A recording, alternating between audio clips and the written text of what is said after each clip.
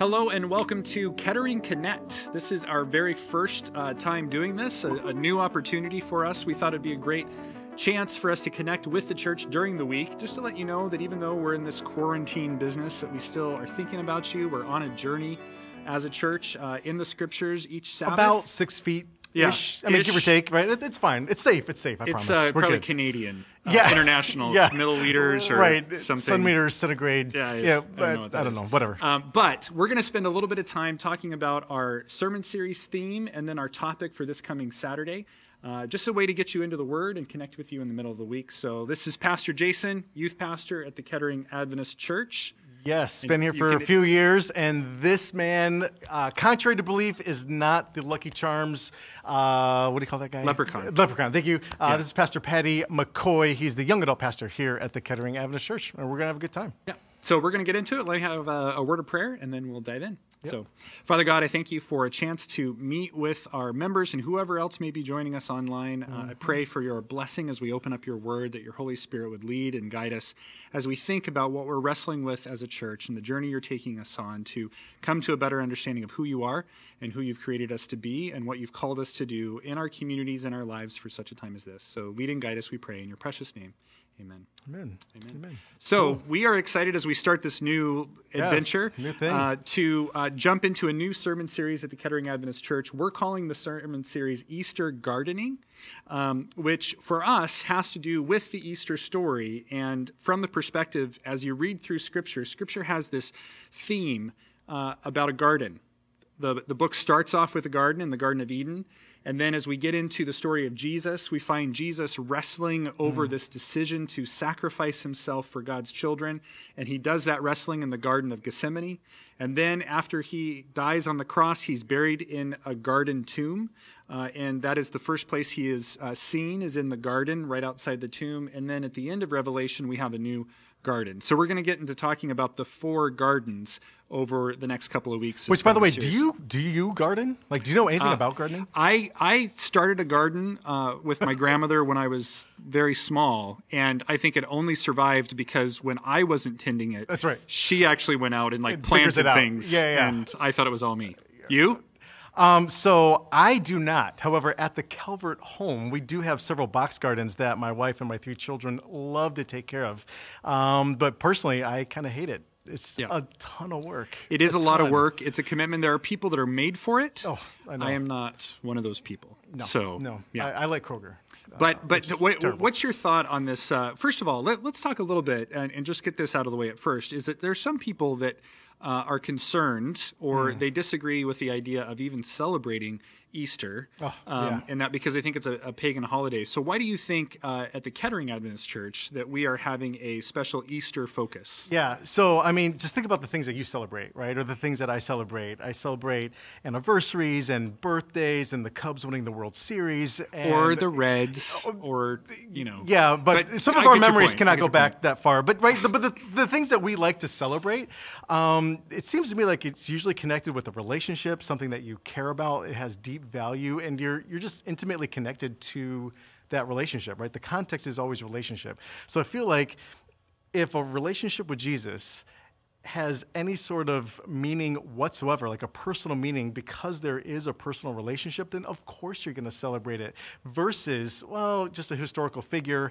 recognizing something that happened in the past. Well, yeah, I'm going to be less likely to celebrate that because it doesn't really connect to me. You know what I'm saying? Yeah. I don't know. What do you think? Well, and really, I think what some people forget is how storied the Jews were. Oh, for sure. The Scripture wasn't even written down for a long period of time because they passed on the stories. So they had festivals and they had all these celebrations throughout the year, right, so they could remember their story. So I think for us, what it is a chance to just remember during this time of the year why we're Christians. I mean, the story of the life, death, and resurrection of Jesus is what allows us to be here today. Oh, and it's our reason for living. Right. It changes everything. And even throughout the Old Testament, right, they're always gathering stones, right, raising an Ebenezer, building something so that, okay, tell your children, tell your children's children, this is how God showed up. This is what God did for us, right? So, yeah, the whole idea of story, personal connection to this God that not just like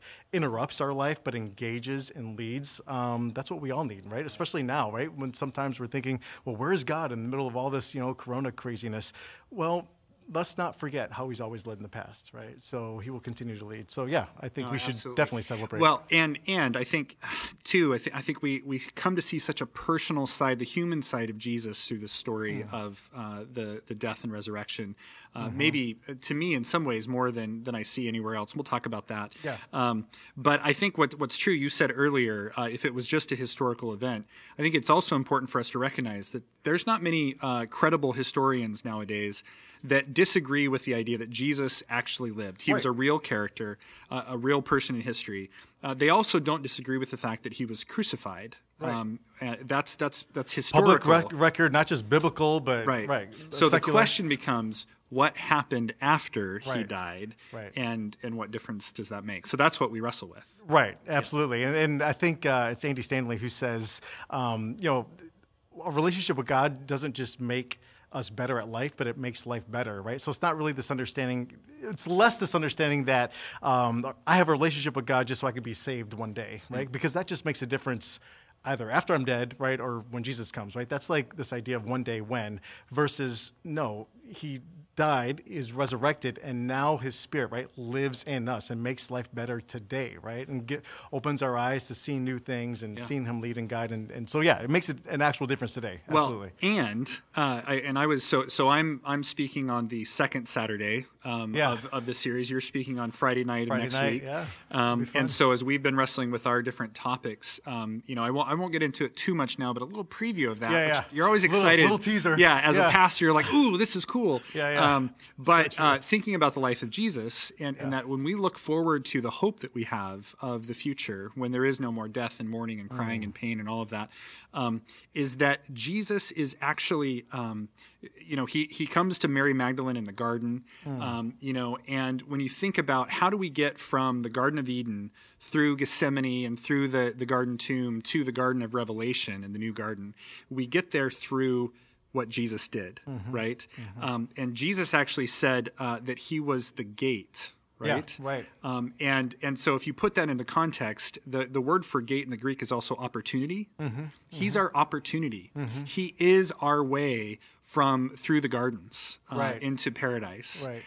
And so that's important. And so we celebrate that Easter weekend. That's what we do. Which I would even argue says that even started before Sunday, right? That started on Friday when he dies, right? And the curtain, right? And it specifically says, right, there's the sanctuary and there's the holy place and the most holy place. Well, there was this curtain, right? This super huge curtain. I forget the dimensions, but it was massive. Oh, right. And when he died, it says that curtain ripped, right? Was torn. And actually, it does say that in the grammar. It was torn, but it was torn right from top to bottom. So this whole idea of, okay, if there's something that keeps you, or if there's something in between you and a relationship with God, like I'm going to remove that barrier, right? Anything that gets in the way, right? So in that context, it was this curtain, and just by Jesus dying, it's like, no, all obstacles are removed, and now you can have direct access, which makes life different, right? Yeah. It makes life better and has a difference today. Yeah. So this is where we kind of geek out as pastors that get to spend a lot of time with this kind of stuff because we get excited about these things. Because like the curtain, it was said, I've studied about this too, is about the width of a man's hand.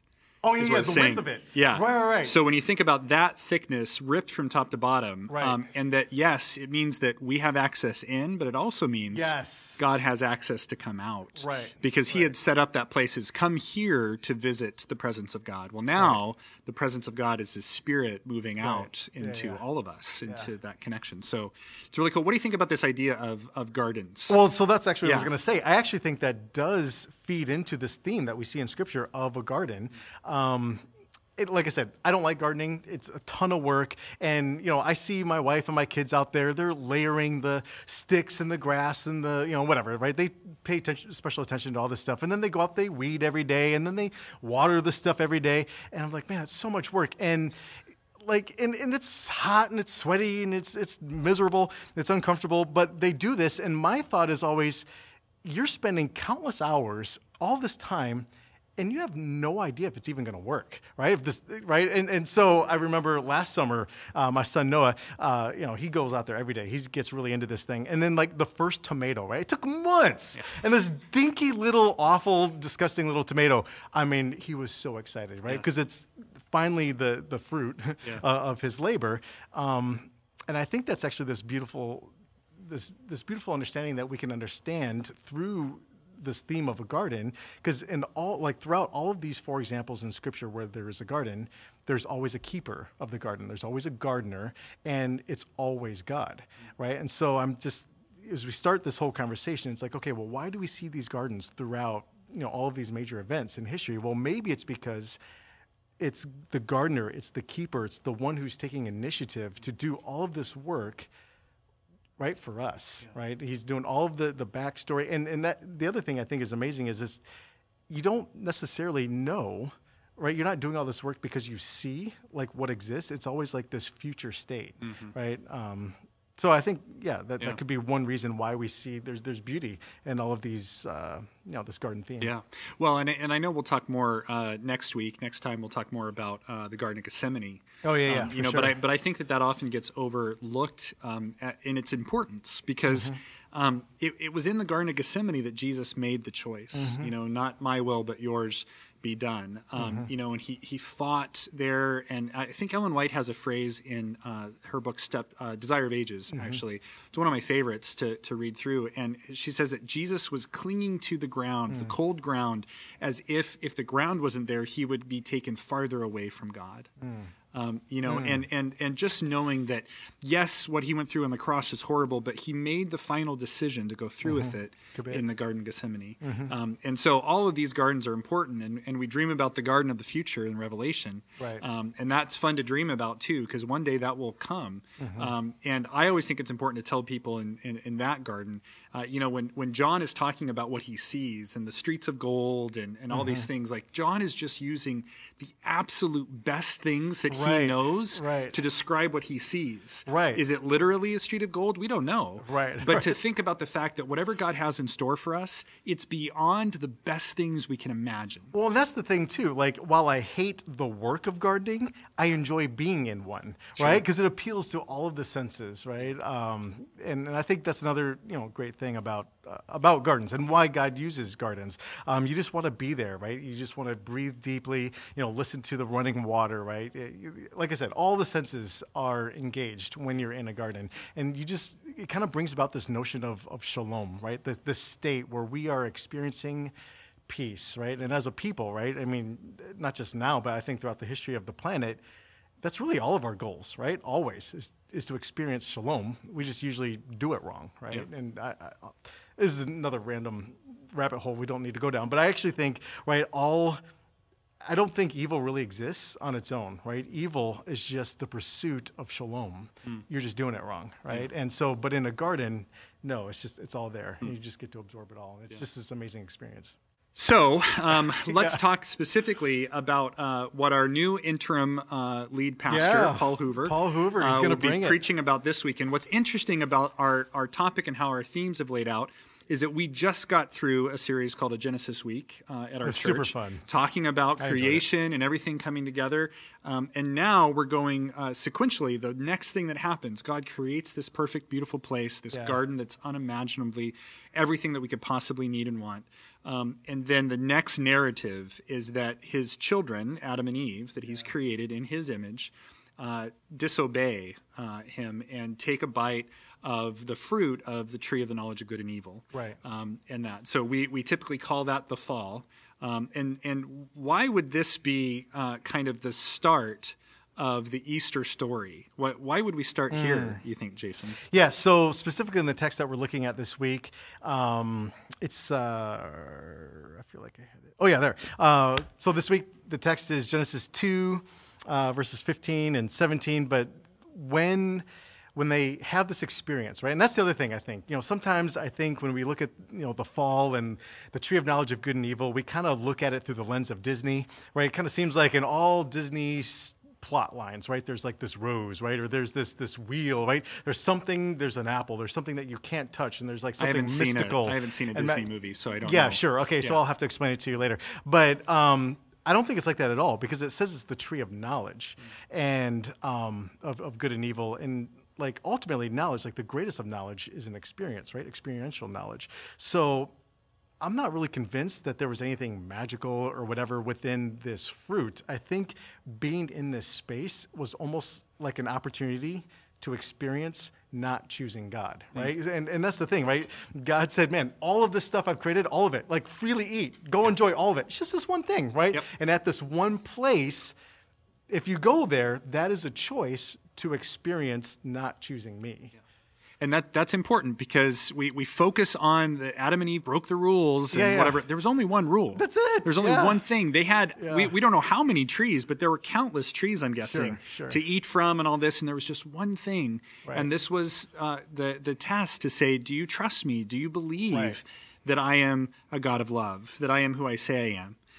And so it's really a question about trust. Trust, absolutely. And you can even see that in the text where it says, Eve looked at the fruit and saw that it looked good, that she saw that it would make her more intelligent, would make her wise, right? And so it's like she has this space when she's looking at it. She's like, in the back of her head, she's like, okay, I know what God said, but I see that it looks good. I see that it's actually probably was going to taste good, right? And so in her head, she's thinking, well, do I really trust God, or do I trust like myself? And I think that had to be the hardest thing for God. It's like, his kids just didn't trust him enough. Oh, heartbreaking. I can't imagine what that was like for God. And I think you even see some of God's pain. I mean, God is the one that asked the very first question in Scripture. Yeah. And that question is, where are you? Yeah. Now, he's God, he's omniscient. Right? He's all-knowing, all-powerful. He's everywhere. Like he knew where they were. Why ask that question? Yeah. So I think just like when I ask my kids, who left the lights on, right? Or who left this mess? Okay. Or who let the dogs out? Yeah. Right. Yes. You realize only old people like us know exactly what you're talking about. But why did I say us? Really you. But anyway, but you ask these questions not because you don't know the answer. You want them to engage and to realize what you actually do know. And I think that's the beauty, right? Where God could have come down and could have been like Zeus, right? Yeah. And been like, wait, no, you disobeyed, right? There's whatever. But he has a conversation with them, right? And he's actually seeking the relationship. Right. And I think the difference, too, isn't that physically they are separated. Right. It's that in their soul, they are disconnected from God for the very first time. So I don't think the where are you is as much a question of, like physically, oh, you're hiding behind those bushes or whatever. I think it's more of a we're no longer connected the way that we were, right? And they really instantly realize that there's something wrong, right? Like they're like, oh man, they're ashamed and they're embarrassed, and I find it interesting. So their first plan, and then I want to talk to Adam about this one day. Like, really, like what was your plan with the whatever? But the fig leaves. Let's not go down that trail too far. No. But like the fig leaves, so they try to figure it out themselves.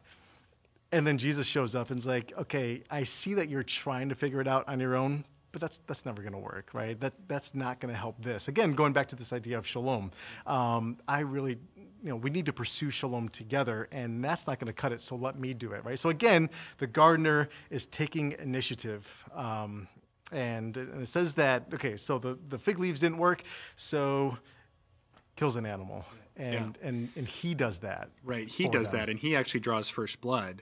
Right. In order to take care of them. So why not, you think? I mean, obviously, this is when sin had just affected two people, right?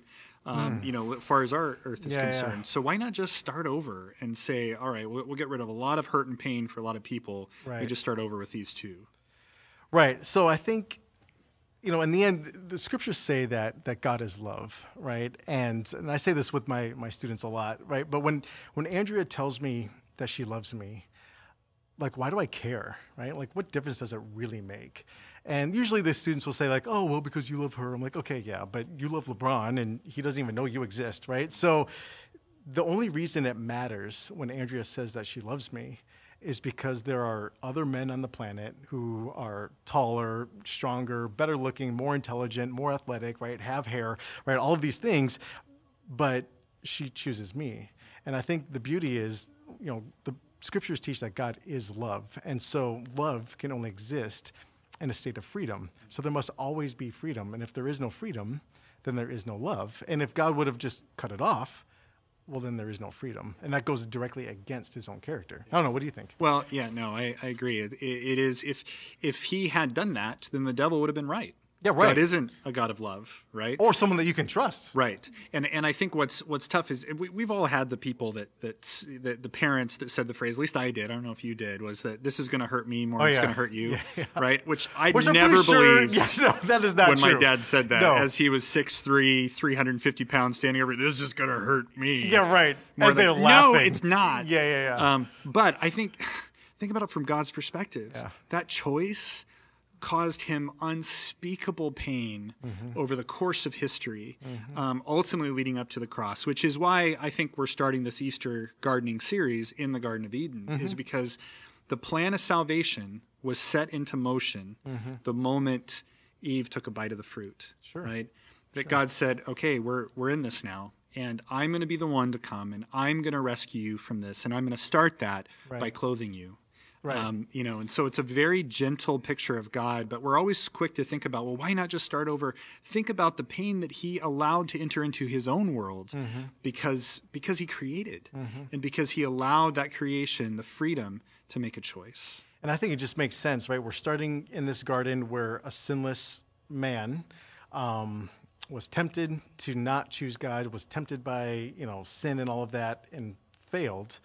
And then we're going to, not necessarily end, but we're also going to be experiencing a garden where another sinless man was also tempted, right, with sin and to be separate from God, but then he prevailed, right? So it just makes sense. Well, and it's interesting, too, you bring up a good point, is that, Paul says that Jesus was tempted like we were, yet was without sin. Yeah. I actually think Jesus was tempted way worse. Sure. Oh, absolutely. In the sense that even if you just think about it for a moment, on the cross, with the Jewish leader sitting there, he healed others, come down from the cross, and he could have. Yeah, right. He could have done that, a thought, just something, a word, and he could have come down off the cross, and he chose not to. He held back. Sure. Well, and how many times in Scripture, specifically Jesus walking the planet, he'll speak to nature and it responds. Right. So he's stuck to this tree. Well, he made that tree, right? He could have said anything and it would have responded. Yeah, but no, I totally agree, right? I mean, I feel guilty enough for,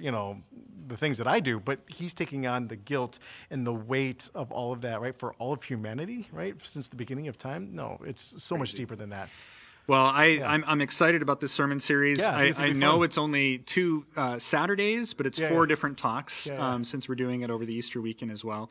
And then we'll look forward to some more. So next week, we'll talk about the different conversations over the weekend. So we'll talk about Gethsemane. We'll talk about the Garden Resurrection, the Garden Tomb, and the Garden of Revelation. But for now, thanks for joining us. Thanks for watching this version, our first Patty. episode. It was really fun. Kettering Connect. And we hope you tune in next week. All right. See ya. Thanks.